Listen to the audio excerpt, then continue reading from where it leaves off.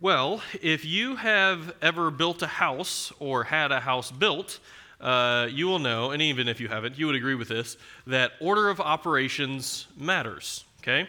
If your drywall guys come and they patch up all the walls before your electrical and plumbing guys put the things in the walls, you're going to have a big problem, right? Or if your roofer comes to put on the roof before the framing guys have built the roof, then you're also going to have a big problem, right? A good general contractor, his job is to organize and schedule the subcontractors so that everything gets done in the right order, because if things don't happen in the right order, then the house is not going to be built up. But if it is organized and scheduled well, such that everyone does their jobs, not only does their jobs well, but does their jobs in the proper context and order, then actually the house is going to get built up, right? Well, we know that's true of buildings and houses, but we also know that that's true even more importantly in the context of the church. If we are to use our spiritual gifts well, but also in the right context and in the right order, then the house of the church can actually be built up. So we were back a couple weeks ago in chapter 14. Remember, we saw this theme for really the whole chapter.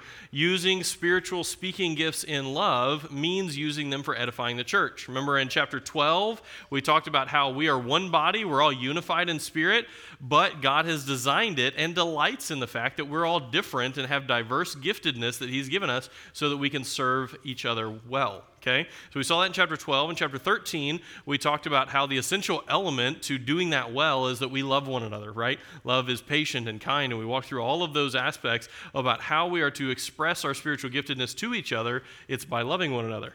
And then we started in chapter 14 last time, a couple weeks ago, and started talking about how using our spiritual gifts, and especially in chapter 14, we're talking about the speaking gifts in the context of the corporate worship service, using those in a way that loves one another means that we use them for building up the church. Okay, that means that we are after trying to get one another to be more and more like Jesus, all right? And remember our breakdown from last time, we talked about the edifying purpose of speaking gifts. You know, why does he keep saying that prophecy is better than tongues?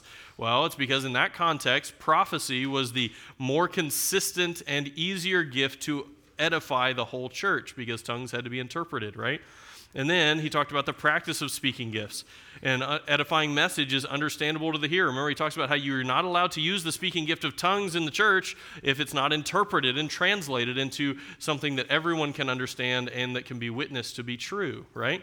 And then he talked about in 20 to 25 about how you need to use your gifts in their appropriate context, right? And so he talked about how the speaking of tongues actually in the New Testament era, the apostolic era, wasn't meant primarily to be used for believers in the context of the church. It could be, but primarily it was a sign to unbelievers, right? Negatively, a sign of judgment to the unbelieving Jews that they were no longer the witness nation that they should have been, and then a positive sign to the unbelieving Gentiles that this is the God you need to be worshiping, and this is the gospel, and we can explain it to you in a language that you understand, right?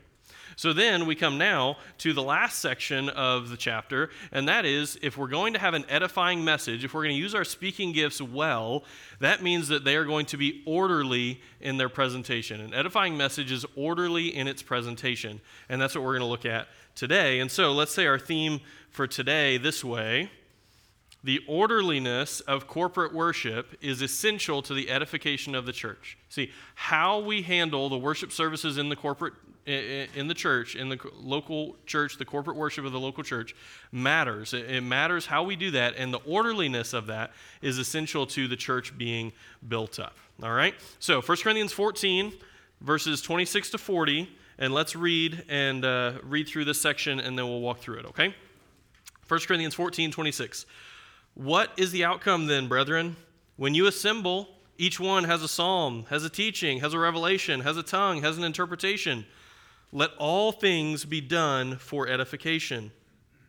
If anyone speaks in the tongue, it should be by two or at the most three, and each in turn, and one must interpret. But if there is no interpreter, he must keep silent in the church and let him speak to himself and to God. Let 2 or 3 prophets speak, and let the others pass judgment. But if a revelation is made to another who is seated, the first one must keep silent. For you can all prophesy one by one, so that all may learn and all may be exhorted. And the spirits of prophets are subject to prophets, for God is not a God of confusion, but of peace, as in all the churches of the saints. The women are to keep silent in the churches, for they are not permitted to speak, but are to subject themselves, just as the law also says. If they desire to learn anything, let them ask their own husbands at home, for it is improper for a woman to speak in church. Was it from you that the word of God first went forth, or has it come to you only? If anyone thinks he is a prophet or spiritual, let him recognize that the things which I write to you are the Lord's commandment. But if anyone does not recognize this, he is not recognized. Therefore, my brethren, desire earnestly to prophesy, and do not forbid to speak in tongues, but all things must be done properly and in an orderly manner. So, in our section here, the orderliness of corporate worship is essential to the edification of the church. Here in our section, Paul's going to give 4 instructions concerning the rules of order in corporate worship. And the first thing he's going to comment on in verse 26 is the heart behind the rules of order, the heart behind it. So verse 26, he says, "What then, brethren?" And the idea is, what do we do now? We've talked about spiritual gifts and how we're all different, but we're all together in one body. And we've talked about how we should love one another. And now we've talked about how we should use the gifts that are more for the edification of the body instead of our own showmanship. Okay, what do we do with this? Well, what's the application? And in one sense, this whole section, 26 to 40, is the application of the last 3 chapters of spiritual gifts. So what are we going to do about it? How are we going to make this happen? What then, brethren? What's the situation? And then he comes up with a scenario. Well, whenever you gather, whenever you assemble, so we know we're talking about the corporate worship service. Each week when we gather together to worship God together, it says when you assemble, or literally when you come together, and it's the same word we've seen in chapter 14. We saw it back in chapter 11 when we talked about meeting together to come together for celebrating the Lord's Supper and so on. Okay, so this is corporate worship. When you come together, each one has a psalm, has a teaching, has a revelation, has a tongue. Everyone comes. Everyone has their own contribution, their own idea of how we should handle the corporate worship service. Or are these bad things? No, they're good things. Look at them. Each one has a psalm. Ephesians 5:19 tells us we're to speak to one another in psalms and hymns and spiritual songs, singing and making melody in our hearts to the Lord. Someone has a teaching or an instruction. Well, we've already seen that in chapter 14. Paul says when he comes to you, he's going to come and it's going to profit you. Why? Because he comes with teaching. He's going to instruct you. We see it in Titus chapter 1, verse 9, holding fast the faithful word which is in accordance with the teaching. Someone coming and sharing the word of God with us, that's a good thing, right? Someone has a revelation. Remember we talked about this last time. This is someone who had the gift that God would give them new revelation, new truth that hadn't been inscripturated yet for the purposes of the church. Now, once the canon was complete and the memoirs of the apostles were all put together and inscripturated, we didn't need the gifts of prophecy and revelation anymore. But at this time in Corinth, they did. Someone brings a revelation. Someone has a tongue or has an interpretation of a tongue. And so someone would speak in a different language and someone would interpret that language and it would be something that the Lord had for them. So he has all these things, and the question is, are these bad things? Is it bad that they're gathering together? No, it's a good thing that they're gathering together. Is it bad that they're gathering together and all wanting to participate and bring these ideas? No, that's a good thing too. What's the problem? Well, you know, what your mom told you, too much of a good thing, right? You can't eat only candy all the time. You need to have an idea of what a balanced diet is. And so how do we know what are the priorities here? How do we know how to order the structure of the church so that it's good for all of us, so that it's what? Edifying for the church. And so that's the heart. Look at verse 26. Let all things be done for edification. An imperative, a command to the church. Let all things be done for edification, for building up. Remember, we talked in chapter 12, the manifestation of the Spirit is for what? For my own personal sanctification? No, for the common good, for the good of the church, right? We saw it in Ephesians 4:12, the equipping of the saints for the work of service to the building up of the body of Christ. No matter what we decide to do in the context of corporate worship in the church, this is what we're about. We are doing whatever is best for the building up of the church so that all of us look more and more like Jesus Christ. That's the point. That's the heart behind the rules. The rules aren't to be, just punitive and just strict for no reason. The rules are put in place so that whatever we decide to do, we can do it in a way that is honoring to the Lord. So, a couple applications quickly, just from verse 26. Notice that it's important that we gather, and that we gather with the intention to participate together. I think the American church could probably learn a small thing or two from the Corinthian church in that they all wanted to be there, and they all wanted to participate. That's a good thing for us. We should be consistent in gathering in the local church to worship God together, and we should be gathering with a heart and an intention and, frankly, enough sleep and brain power behind us to actually participate in worship. We don't roll in 5 minutes late and leave 5 minutes early so we don't have to do anything, and we're just here for the donuts, right? It's important that we come, that we gather together, that we participate in worship. But notice what he says, all things done for edification. So when you come to church, and here's the question, when you come to church, are you coming to get things or to give things? Okay, that's the idea. What is your heart about? Are you hoping that by you being at church, you will be encouraged, you will be prayed for, you will get to take some food home, whatever? Or are you hoping that when you come to church, you are able to encourage, you are able to pray for others, you are hoping that the gathering of the local church would actually be a benefit to all of us and that all of us would be more like Jesus? All things done for edification. That's the idea. That's the heart behind the rules of order, okay? Now, he's going to get to the explanation of the rules of order, okay? And he's going to address 3 groups of people here. And so the first group we're going to talk about is the role of the tongue speakers. The role of the tongue speakers. That is, those who have the spiritual giftedness where they could speak in another language that they hadn't learned before, are those people to use their speaking gift of tongues in the context of the church. Okay, well, verse 27, if anyone speaks in a tongue, it should be by 2 or at the most 3, and each in turn, and one must interpret, but if there is no interpreter, he must keep silent in the church and let him speak to himself and to God. So notice first, its use is not necessary. You see that? He starts with what? If. If someone wants to speak in a tongue in the context of the church. But there's conditions, right? If someone is going to speak, there has to be an interpreter, verse 28. And if there's not an interpreter, they can't use their speaking gift, which means, by definition, that using the speaking of tongues in corporate worship is not necessary for a corporate worship service to go well and to honor the Lord. That gift does not have to be used, okay? So, notice that it's not necessary, but because it's not necessary, the use of it is limited. If you're going to use this speaking gift in the context of the church, it needs to be limited. Look at verse 27. It should be by 2, or it says at the most 3. Literally, it says at the greatest. The greatest number you should ever have in a corporate worship service of people speaking in tongues is 3 people, but preferably less. Preferably 2 or even 1 or 0, okay? Should be by 2 or at the most 3. Why? Because that gift, that speaking gift, 1, required an extra condition of being interpreted, and 2 is not necessary for the corporate worship, okay? Notice the timing.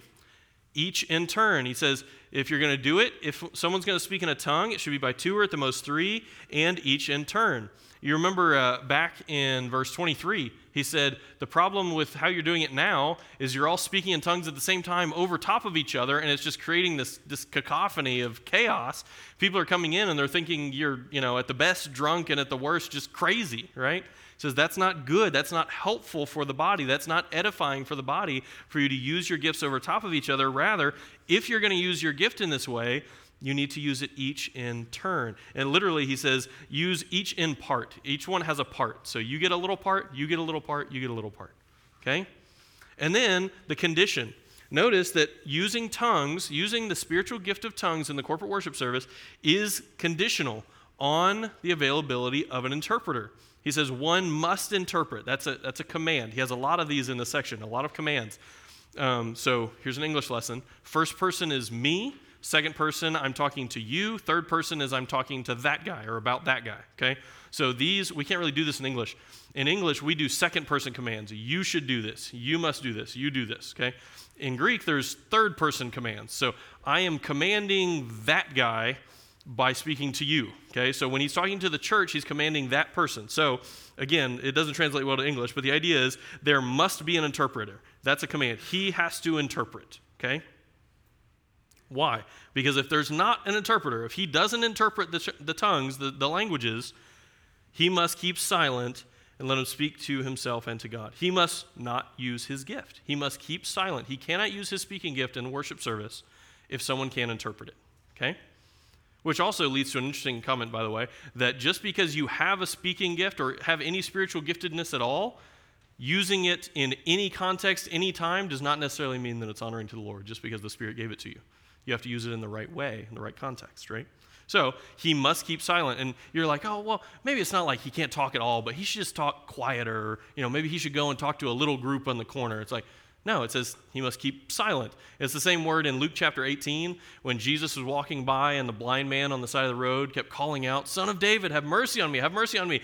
And the people around Jesus kept telling him to be quiet, right? That's the idea. If you are going to use tongue speaking in corporate worship and there's not someone to interpret, sit down and shut up. That's the rule, okay? You cannot talk. And notice what he says, let him speak to himself and to God. And again, we talked about this last time. A lot of people try and see this private prayer language where I can just talk to myself. But that's not the point of spiritual gifts. Spiritual gifts are never for you. They're for everyone else. Which means here, he's not saying, oh, just take your tongues and go home and do it there. No, he's saying, the only person in the room that's understanding you is you and God. Therefore, keep it to yourself. That's the idea. So, we saw the use, that it's not necessary, but if they were going to use it, it had to be limited. It had to be each in turn and orderly in the timing. It was subject to the availability of an interpreter. And then the purpose, we don't see as clearly in this passage, it's implied.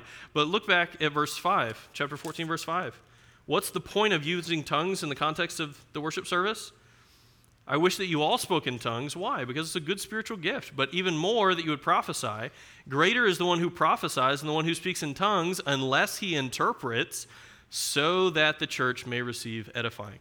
What would ever be the point of using tongues in the corporate worship service? It's so that the people would understand the message and that they would be built up to be more like Christ because of that message. That's the point.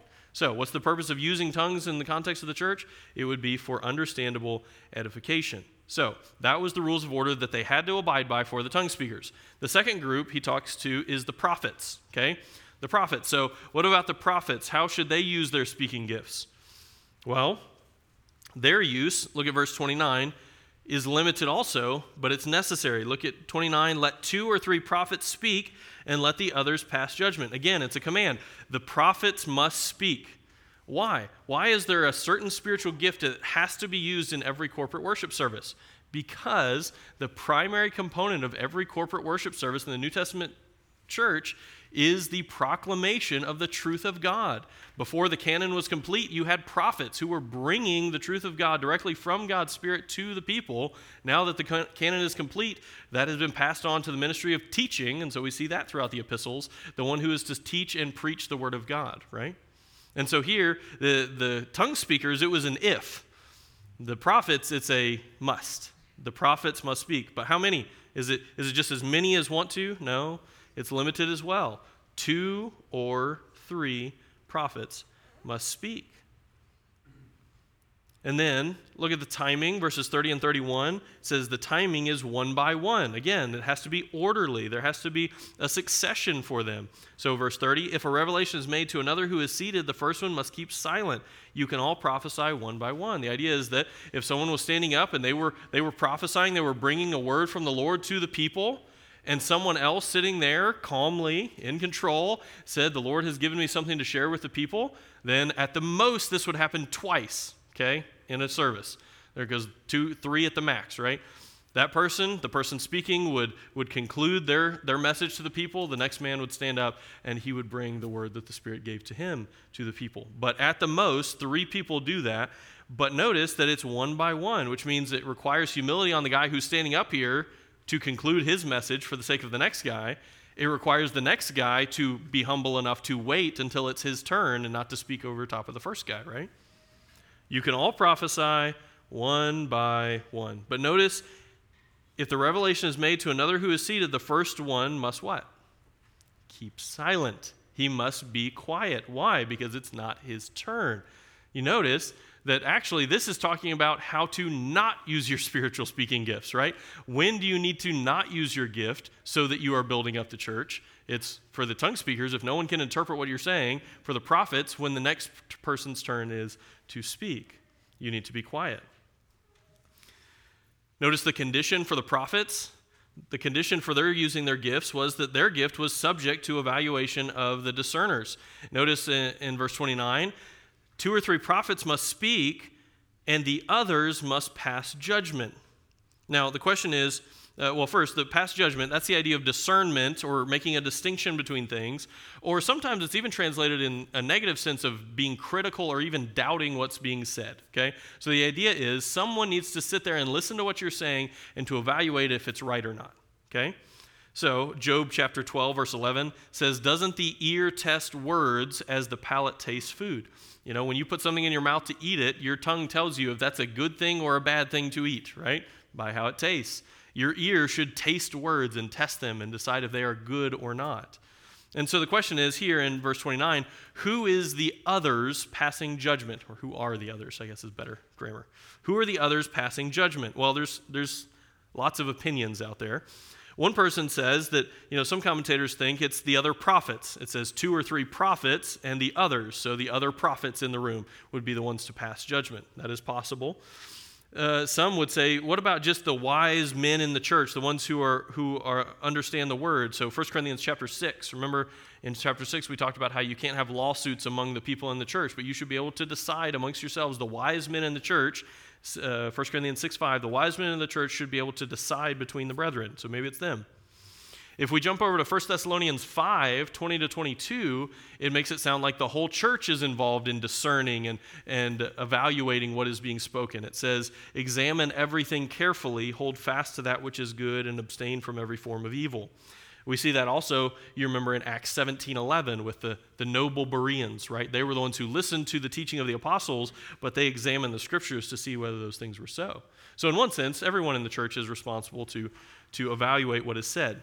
But in this context, specifically verse 14 or chapter 14, verse 29, I think Paul is using a very specific word for a specific reason. That is, he says, "Let the others pass judgment." And the word that he uses there is used back in chapter 12, chapter 12, verse 10, when he says, "The Spirit gives gifts, to some the effecting of miracles, to another prophecy, and to another the distinguishing of spirits." Those two gifts go together, prophecy and the distinguishing of spirits. That discernment, distinguishing gift, remember we talked about, these are the people that were the human lie detectors. They were to sit there and by the Holy Spirit's power be able to say, that is someone speaking the word of the Lord, or that person is speaking something that's false. Okay? Before the canon was complete and we could compare to the finalized inscripturated word, these people had the spiritual gift to say that is from the Lord or that is not from the Lord. Okay? And so here, when he says, "Let the others pass judgment," I think that's the idea, that when the prophets would stand up to speak, there were people in the church who it was their giftedness, their job was to evaluate and to say, yes, this is true, this is from the Lord. So there's condition on them, on the prophets, but notice the purpose in verses 31 to 33. It's for instruction and for exhortation of the church. Verse 31, "You can all prophesy one by one so that all may learn and all may be exhorted." All may learn and all may be exhorted. The idea is that when the prophets are standing up, it's good for us. We are learning. We are receiving instruction by their teaching us. And we're being exhorted. We're being encouraged and helped along to obey these things. That's the idea. But notice something else that he says here in verses 32 and 33. He says that this is how you should use your gift properly, but if you use your gift properly, it also does something else. It also reflects the character of God himself. Look at verse 32. "The spirits of prophets are subject to prophets, for God is not a God of confusion, but of peace." Now, some people, like I said, they just get bent out of shape with this verse 32, "The spirits of prophets are subject to prophets." It's really simple. The idea is, like we talked about last time, the time before, Galatians 5 says the fruit of the Spirit is self-control. He's talking about how you need to take turns. When one prophet is ready to speak, the prophet before him needs to have the humility and the self-control to stop speaking and to sit down and be quiet. And I read a commentary this week, a story of a man who used to preach at conferences, and he would always preach behind this one man who would preach, and he would always go over his time, always 10, 20, 30 minutes over his time. And this preacher would say, "Well, you went long again," and the first preacher would say, "Oh, once the Holy Spirit takes over, you can't look at the clock anymore, right?" And the second preacher would quote verse 32, the spirits of prophets are subject to the prophets, right? You should have self-control enough to be done when it's your turn to be done, right? And so the idea here is when it's your turn to be done, you have to have self-control. Your spiritual gift is not in control of you. You are in control of it, okay? So, verse 33, if you do this, if you do it correctly and well, and you have self-control in how you use your gifts, verse 33, you reflect God. Why? Because God is not a God of confusion. Warren Wiersbe in his commentary says, when the Holy Spirit is in charge, the ministers will have self-control, for it is one of the fruit of the Spirit. He says, our own self-control is one of the evidences that the Spirit is indeed at work in our meeting. One of the ministries of the Spirit is to bring order out of chaos. Confusion comes from Satan, not from God. When the Spirit is leading, the participants are able to minister one by one so that the total impact of God's message may be received by the church. So, what's the idea? A church that is out of control is not a Spirit-led church, even though they take that name, okay? A church that is in control, that is careful and self-controlled and using their giftedness for the good of each other, that is a Spirit-led church. Why? Because that reflects God. God is not a God of confusion or disturbances or disorder. It's even translated sometimes as uprisings or riots. You all remember a few years ago when there was just chaos in our country and people were rioting in the streets. God is not a God of chaos. God is a God of peace, a God of harmony, a God of order. One commentary says, if the prophets had no control over their spirit, any prospect of an orderly assembly would just vanish. But the expositor's commentary says, God is not a God of disorder, but of peace. Orderly worship reflects the character of God. That's what it means. A self-controlled church is a church that reflects the character of God. And then notice at the end of verse 33, he says, as in all the churches of the saints. I think it's helpful for Paul to remind them, these are not just rules for the Corinthian church because you're really bad at these things, and so I'm putting rules for you. That was true. They were really bad at this, and so he was putting rules for them. But also it applies to all the churches. This is something that is true for all churches of the church age, that they are to abide by these rules in the context that apply to them. 1 Corinthians 4, he said this again, verse 17, just as I teach everywhere in every church. We saw it in chapter 7, chapter 11. So let's stop just for a second and say, what does this look like? Because as you were reading, you were like me and saying, this feels different than the church services we have nowadays, right? This Corinthian church service feels very communal and, it's like a church service potluck. Everybody brings something to share, right? It's like, is that good or bad, or should we do it like that? Or what about, how we just have Tom preach? And well, I would say, I think one thing to observe here is by Paul's tone here in 1 Corinthians 14 and by the examples we have in Acts and the rest of the epistles, I believe that this is the bare minimum of orderliness in the church, okay? 2 or at the most 3 is what is allowable, what is reasonable. But actually, Justin Martyr wrote, 100 years after Corinthians was written, 1 Corinthians was written, and his description of what a church service looked like looks remarkably like what we do today, actually. And so I think the idea of even using this giftedness in the church, as soon as those gifts started to cease at the end of the first century, you're seeing that the church services took a more structured and formal approach. And I think that's reasonable and good. But notice the principles that we see here in these first couple sections. What is the principle, that the attitude that has to be in all of these people? It has to be an attitude of humility, right? An attitude that says, hey, I want to serve the church as long as it's good for the church, but if it's good for someone else to serve, I want them to do it, right? That's an attitude of humility. So notice how they limited the use of their spiritual speaking gifts. If you're, the question is for you and me, are we looking for a chance to be noticed, to always get to use our gift, or are we looking for a chance to serve, no matter what that looks like? Are we letting others and encouraging others to serve as they've been gifted? Notice how they shared, right? They passed from one to the other, each one by one.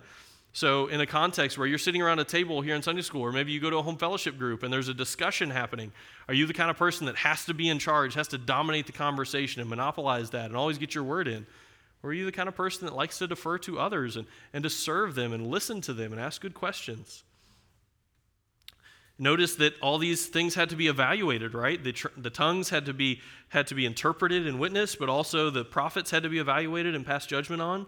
So when you come and you're in a preaching context more like this, or when you sit under Pastor Tom, are you comparing everything that the teacher says to the Scripture and making sure that these things are so? Just so you know, I've told you this before, I don't care what Tom thinks. I really don't. You can tell him I said that. I don't care what Tom thinks. I care what the Bible thinks. I do care what Tom thinks because he's my friend. But I care what the Bible thinks, right? And so when Tom stands up and says something, I don't listen to it because Tom said it. I listen to it because it's what God said, right? And so are you the same way? Are you comparing what is taught here to the Scripture? On the other hand, are you taking that evaluation idea a little too far and saying, oh, I'm going to be the judge here, and I will decide if you're right or not, and I'm going to sit here and pass judgment on you, and I'm just coming here really to be critical of everything that you say? Well, that's not humble at all, is it? You'll notice there's some differences here because in our context, in our church, we don't have tongue speakers and prophets, right? No one's getting a new revelation while Tom is up there preaching. And again, if you want to talk more about that, we can talk more about that, why we don't believe those miraculous gifts are in place. But the third demographic of people he's going to address, we do have in this church, actually, because it's women. And I will say, for your encouragement, that our elders talk a lot in our elder meetings about how thankful they are for the women in our church, because we know two things to be sure. Number one is that the Bible holds the responsibility of leadership in the local church to a plurality of qualified men. That's the truth. That's how it is. That's how God has designed it. The second thing that the elders know very clearly is that this church would fall apart in a hot minute if all of you ladies disappeared really quick, okay? We know that God has designed the church for a reason the way it is, which means that all of us are to use our giftedness in the way that he's designed for us to use it, okay? So let's look, what does Paul say about the role of women using their speaking gifts in the context of the worship service? Well, verse 34, 35, he tells us that women are not to exercise their speaking gift in the context of the worship service. Look at verse 34. The women are to keep silent in the churches. It's the same word as was said to the prophets and to the tongue speakers in some cases. They are not permitted to speak. Verse 35, let them ask their own husbands at home, for it is improper for a woman to speak in church. The women are to keep silent. They are not permitted to speak. Notice, first observation, is there's no condition on this. Remember, when was the tongue speaker not supposed to use his gift? If there was no interpreter. When was the prophet not supposed to use his gift? When it was someone else's turn to use their gift. On the women, there is not an if. Okay, it's not that the women are supposed to use their speaking gifts in church unless it's the women are not to use their speaking gifts in the context of the corporate worship service. Okay, now we're going to bring all this together and I'll try and answer some of those questions that are popping up into your mind, okay? Give me a second. So the timing. When are they supposed to use their gifts, or when are they allowed to talk and ask questions and discuss these things? Well, the answer is only in private. Notice in verse 35, if they want to learn anything, if they desire to learn anything, let them ask their own husbands at home. They are supposed to speak, they are supposed to discuss these things, but in certain contexts, not in the corporate worship gathering, but rather at their own home or in other private contexts. It is improper for a woman to speak in church. So what's the condition put on women using their speaking gifts? Well, in verse 34 and 35, we see subject to the authority of the church and their husbands. Now, look at verse 34. The women are to keep silent in the churches, for they are not permitted to speak, but are to subject themselves, just as the law also says. So the question is, they are to subject themselves to whom or what? That's the question. There is no object in that sentence, right? So many commentators look and say, well, clearly the object comes in verse 35. They are to subject themselves to their own husbands at home. Is that true? Very true. We see that in lots of other places in the scripture. Ephesians chapter 5, Colossians chapter 3, Titus chapter 2, 1 Peter chapter 3.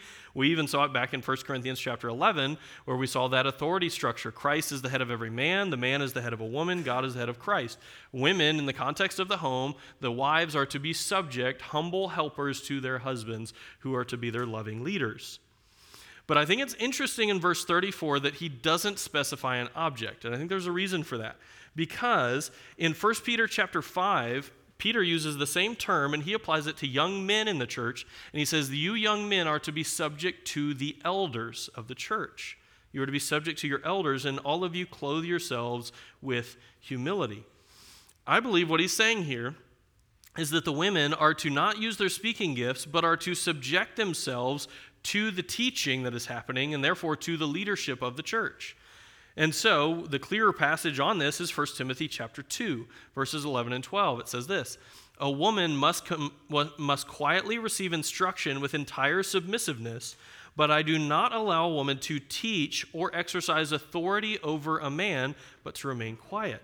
You see, the idea here is that women are not to use their speaking gifts when the whole church is gathered and assembled, such that they are using their speaking gifts to teach or to exercise authority over the men in the church. That's not proper. He says, just as the law also says. What is that referring to? Well, I think he's referring all the way back to Genesis chapter 3, when the curse comes in place and God says to the woman, I will greatly multiply your pain in childbirth. In pain you will bring forth children. Your desire will be for your husband, and he will rule over you. For as long as we're in the sin-cursed world, there will be authority conflicts between men and women. That's just how it is. We need to fight that and to fight to fulfill our biblical roles. And then, of course, we see them being subject to their own husbands in verse 35. Let them ask their own husbands at home. But the question is, what about all the people that don't have husbands? Okay? And some commentaries, I am not joking with you, some commentaries say that if you're married, you have to listen to your husband. If you're not married, you can do whatever you want. It's like, that feels backwards, right? I don't feel like that's what he said, considering 3 times in 2 verses he said the women must not speak in church. So, what is the idea? The context of the local church, in the context of the corporate worship, women are not to use to exercise their speaking gifts in such a way that they teach or exercise authority over men. That's what he's teaching here. And again, we can talk long and hard. You know that I don't believe that means that there's a difference in spiritual value between men and women or anything like that. I believe that God has designed roles for the world and roles for the home and roles for the church, and that's a good thing that he's designed for us. Okay?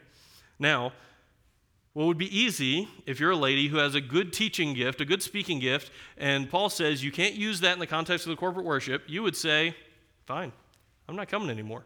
I don't want to be there. Clearly, this is a boys' club, so y'all just go and have fun. I'm staying at home. But you'll notice in verse 35 that the purpose of women being involved in the corporate worship is that they are to learn. They are to receive instruction. And so it says, if they desire to learn anything, let them ask their own husbands at home, for it's improper for a woman to speak in church. They should be there subjecting themselves to the teaching, and they should be learning even more when they get home. Right? Why? Why do women need to learn and understand the scripture and the teaching and the theology? Why? Because you're a Christian. You need to know this stuff. You need to honor the Lord by studying the Word of God well, by sitting under good teaching, and by studying the Word of God yourself. But also because women do have speaking gifts, and they need to exercise them in the right context. Titus 2 says the women are to learn so that they can be, older women are to be reverent in their behavior, teaching what is good, encouraging the young women to love their husbands, to love their children. Women do have speaking gifts. They do need to be used in the context of the church. They need to be used in the appropriate context in the church. That's the idea. So, question is for you ladies, are you eager to, 1 Peter 3 talks about a gentle and quiet spirit. Are you eager to be a humble person, to sit and listen, to understand what the Lord has taught through the Word, and not be one who always wants to dominate conversation and take over the room? Do you demonstrate a heart of submission to the authorities in your life if you have a husband or your father or even just the leadership in the church? Are you eager to learn the truth of God's Word when you're taught and to meditate on it and study it even when you're at home? Are you eager to use your speaking gifts in the appropriate context to build up and edify the body of Christ? Guys, not letting you off the hook, you'll notice in verse 35 that it says if the women have questions, they are to ask who? You. And you better know the answer. That's the idea, right? Matthew Henry, he says, note, as it is the woman's duty to learn in subjection, it is the man's duty to keep up his superiority by being able to instruct. If it be her duty to ask her husband at home, it's his concern and duty to endeavor at least to be able to answer her questions. If it be a shame for her to speak in the church where she should be silent, it is a shame for him to be silent when he should speak and not be able to even answer when she asks. Guys, this is a big deal. And Warren Wiersbe said, sad to say, in too many Christian homes today, the wife has to answer the questions for the husband because she's better taught. That is not okay. It is a shame on all of us if our wives have to answer for us or have to ask somebody else because we don't know the answer. We better know the scriptures backwards and forwards and know theology so that when we come home and they say, hey, Pastor Tom said this, what do you think he meant by that? You better have an answer. And maybe the answer is, I'm going to go find out. And you better find out quick. The answer might be you walking up to Pastor Tom, who stands in the lobby after his sermons, and saying, I'm going to get some questions on the ride home, so can you clarify for me? And that's fine. And he's not going to be ashamed of you because he knows you're not omniscient, okay? But the question is, do you care to know the scripture to where you can actually be the spiritual leader in your home, to teach your wife and children so that when they have questions, you actually have a biblical answer? So, the explanation of the rules of order, this is how it should look in the context of the local church. Let's move on. Number 3, the third instruction, the danger of rejecting the rules of order. Now, there was a lot that Paul just said there. He put a lot of rules in place, a lot of commands. And it'd be easy for the Corinthians to say, you know what? We appreciate what you've done for us, Paul. Your position is not going to be in place anymore. We're not going to have to listen to you. We're just going to do whatever we want to do. And Paul says, that's a dangerous place to be. Look at verse 36. Was it from you that the word of God first went forth? Or has it come to you only? What happens when the person says, you know what, I know that you said that's in the text, but I don't believe that. I don't believe there should be rules in place. I don't believe that women can't teach in the church. What happens? Well, Paul says, sorry, I misunderstood. You're the source of truth, huh? The word of God came from you? Is that what happened? Oh, no, maybe it didn't come from you, but when it got to you, it really arrived, right? You really perfected the teaching. It came to you only. You see what happens when you reject the clear teaching of Scripture? You know what your standard is? It's you. It's you. Step 1 in this this battle against pride is if you're going to reject the clear teaching of Scripture, you are your own standard. You have decided what you think is better than what God thinks. And so you're going to decide. Step 2, what happens if you go down that road? What happens if you say, you know what, I am right. I know the word sounds like it says this, but I'm right. I'm going to decide what it says. Step 2, you're going to reject God's word. You're just going to say that's not what it says and I don't want to listen to it. Verse 37, if anyone thinks he is a prophet or spiritual, let him recognize that the things which I write to you are the Lord's commandment. If anyone thinks he's a prophet or he's spiritual, if anyone thinks he is wise, he's the one who this truth is coming through. He's the barometer. Well, Paul's talked like this earlier in the book, right? 1 Corinthians 3. If any one of you thinks that he is wise, or chapter 8, verse 2, if anyone thinks that he knows anything, it's usually a bad thing coming after that, right? If you think you're as smart as you think you are, answer me this. If you were really so wise, you would recognize, verse 37, that the things I write to you are the Lord's commandment. This isn't Paul's opinion. This isn't culturally bound. These are the things that God has given us through the Scripture for the good of His church. Back to our illustration at the beginning. The Lord is the owner of the house. He is the one who gets to decide what order things go in. He's the designer. And so, one commentary says, those who are filled with the Holy Spirit will demonstrate compliance with the Lord's command. They are the true spiritual people who obey the leading of the Spirit. You see, if you have the Holy Spirit in you, you will want to obey the Scripture. You know why? The Holy Spirit wrote the Scripture. But what if you don't? Maybe you have friends or family members who they reject the teaching of the Scripture. They walk away. They become their own standard. He says, but if anyone does not recognize this. Matthew Henry says, note, those must be reproved and humbled whose spiritual pride throw Christian churches into confusion. Those such men will hardly bear even the rebukes of an apostle. You can ask our elders and pastors of the issues they've had to deal with over the years. When proud young people get to this point where they say, I'm my own standard, I'm deciding what is right, I'm rejecting the clear teaching of the Scripture. That is a dangerous place to be, and it's a hard place to come back from. When you say, I don't care what the Bible says, I don't want it, just so you know, I know the whole elder board thinks one thing, I think something different, and I'm obviously right and they're all wrong. I know this whole church holds to something, but obviously I'm right and they're all wrong. That's a scary place to be. Why? Because look at step 3. If anyone doesn't recognize this, that this is God's authority, he's not recognized. What does he mean by that? I think he means 2 things. The simple thing is, obviously, that guy should not be asked to teach in the church, right? He's not to be recognized and say, oh, stand up and give us your prophecy. Why? Because he won't even obey the rules. But more importantly, and I think really what he's getting at is what Jesus says in Luke chapter 10, verse 16. The one who listens to you listens to me. The one who rejects you rejects me, and he who rejects me rejects the one who sent me. You see, when you reject the clear teaching of the Word of God, you are not rejecting a pastor or a preacher. You are rejecting God and what he has said for you. 1 John 4:6, John says, we are from God. He who knows God listens to us. He who is not from God does not listen to us. By this we know the spirit of truth and the spirit of error. You know, one of the clearest signs of a true Christian, someone who's really going to be in heaven, is that they care what the Bible says and they want to obey it. Why? Because that's the sign of the Spirit in you. The Bible Knowledge Commentary says, Paul expected some opposition, but warned that those who opposed him did so at their own peril. Anyone who ignores the Lord's commands would find himself ignored on the last day because his actions would show that he never knew the Lord.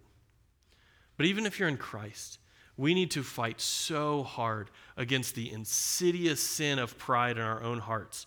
We always think we're right. Otherwise, we wouldn't think that way, right? We always think we're right, but we have to fight against the sin of pride, reminding ourselves that what we think is not the standard for life. What God says is the standard for life, not our own convictions, our own opinions. We need to remember that rejecting the Word of God, the authority of God's Word in our life, that is a terrifying hint at your true spiritual condition. Because either 1, God is going to have to discipline you as his child to bring you out of that, or 2, he won't because you're not his child to begin with. A scary place to be. The danger of rejecting the rules of order. Last couple verses. The application of the rules of order. How do we actually put this in place? What do we do?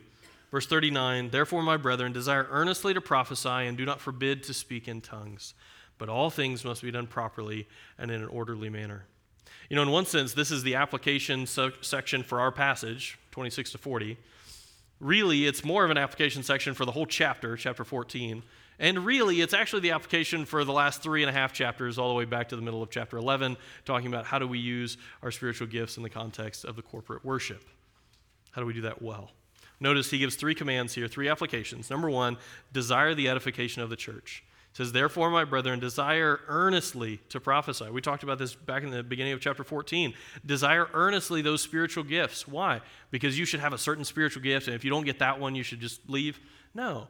You should desire to use the spiritual giftedness that you have and to see everyone use our spiritual giftedness to edify the church. Why prophecy over tongues? Because it edified the church. All of us should desire to grow our own spiritual giftedness in whatever context we have so that the church is edified. So for you, maybe that means just getting better at the spiritual giftedness that you know you have. Maybe it means branching out and trying to serve in different ways. So maybe you have different spiritual giftedness than you thought you had. Maybe it's even for guys and for the ladies trying to pursue learning how to teach and so that you can have a speaking gift in a context somewhere. But regardless, you're doing all of it so that the church would be built up.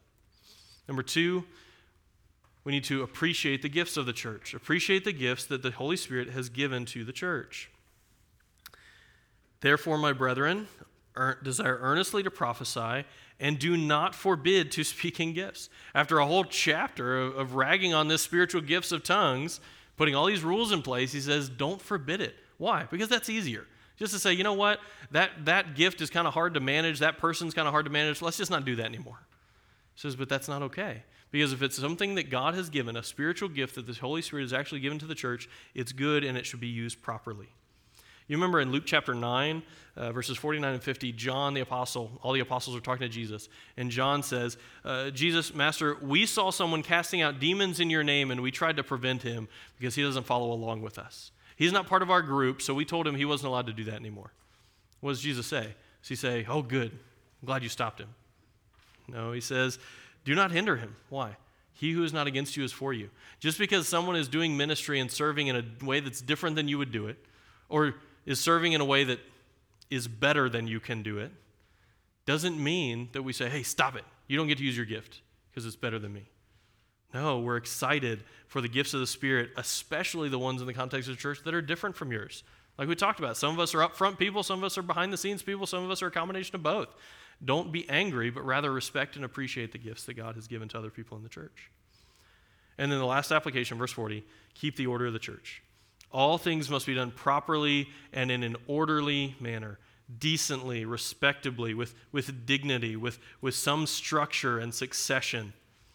It's the same idea of being orderly, like when we talk about the orders of priests, the order of Melchizedek, the order of Aaron, or even in Luke 1 where it talks about Zechariah according to the order of his division. What's the idea?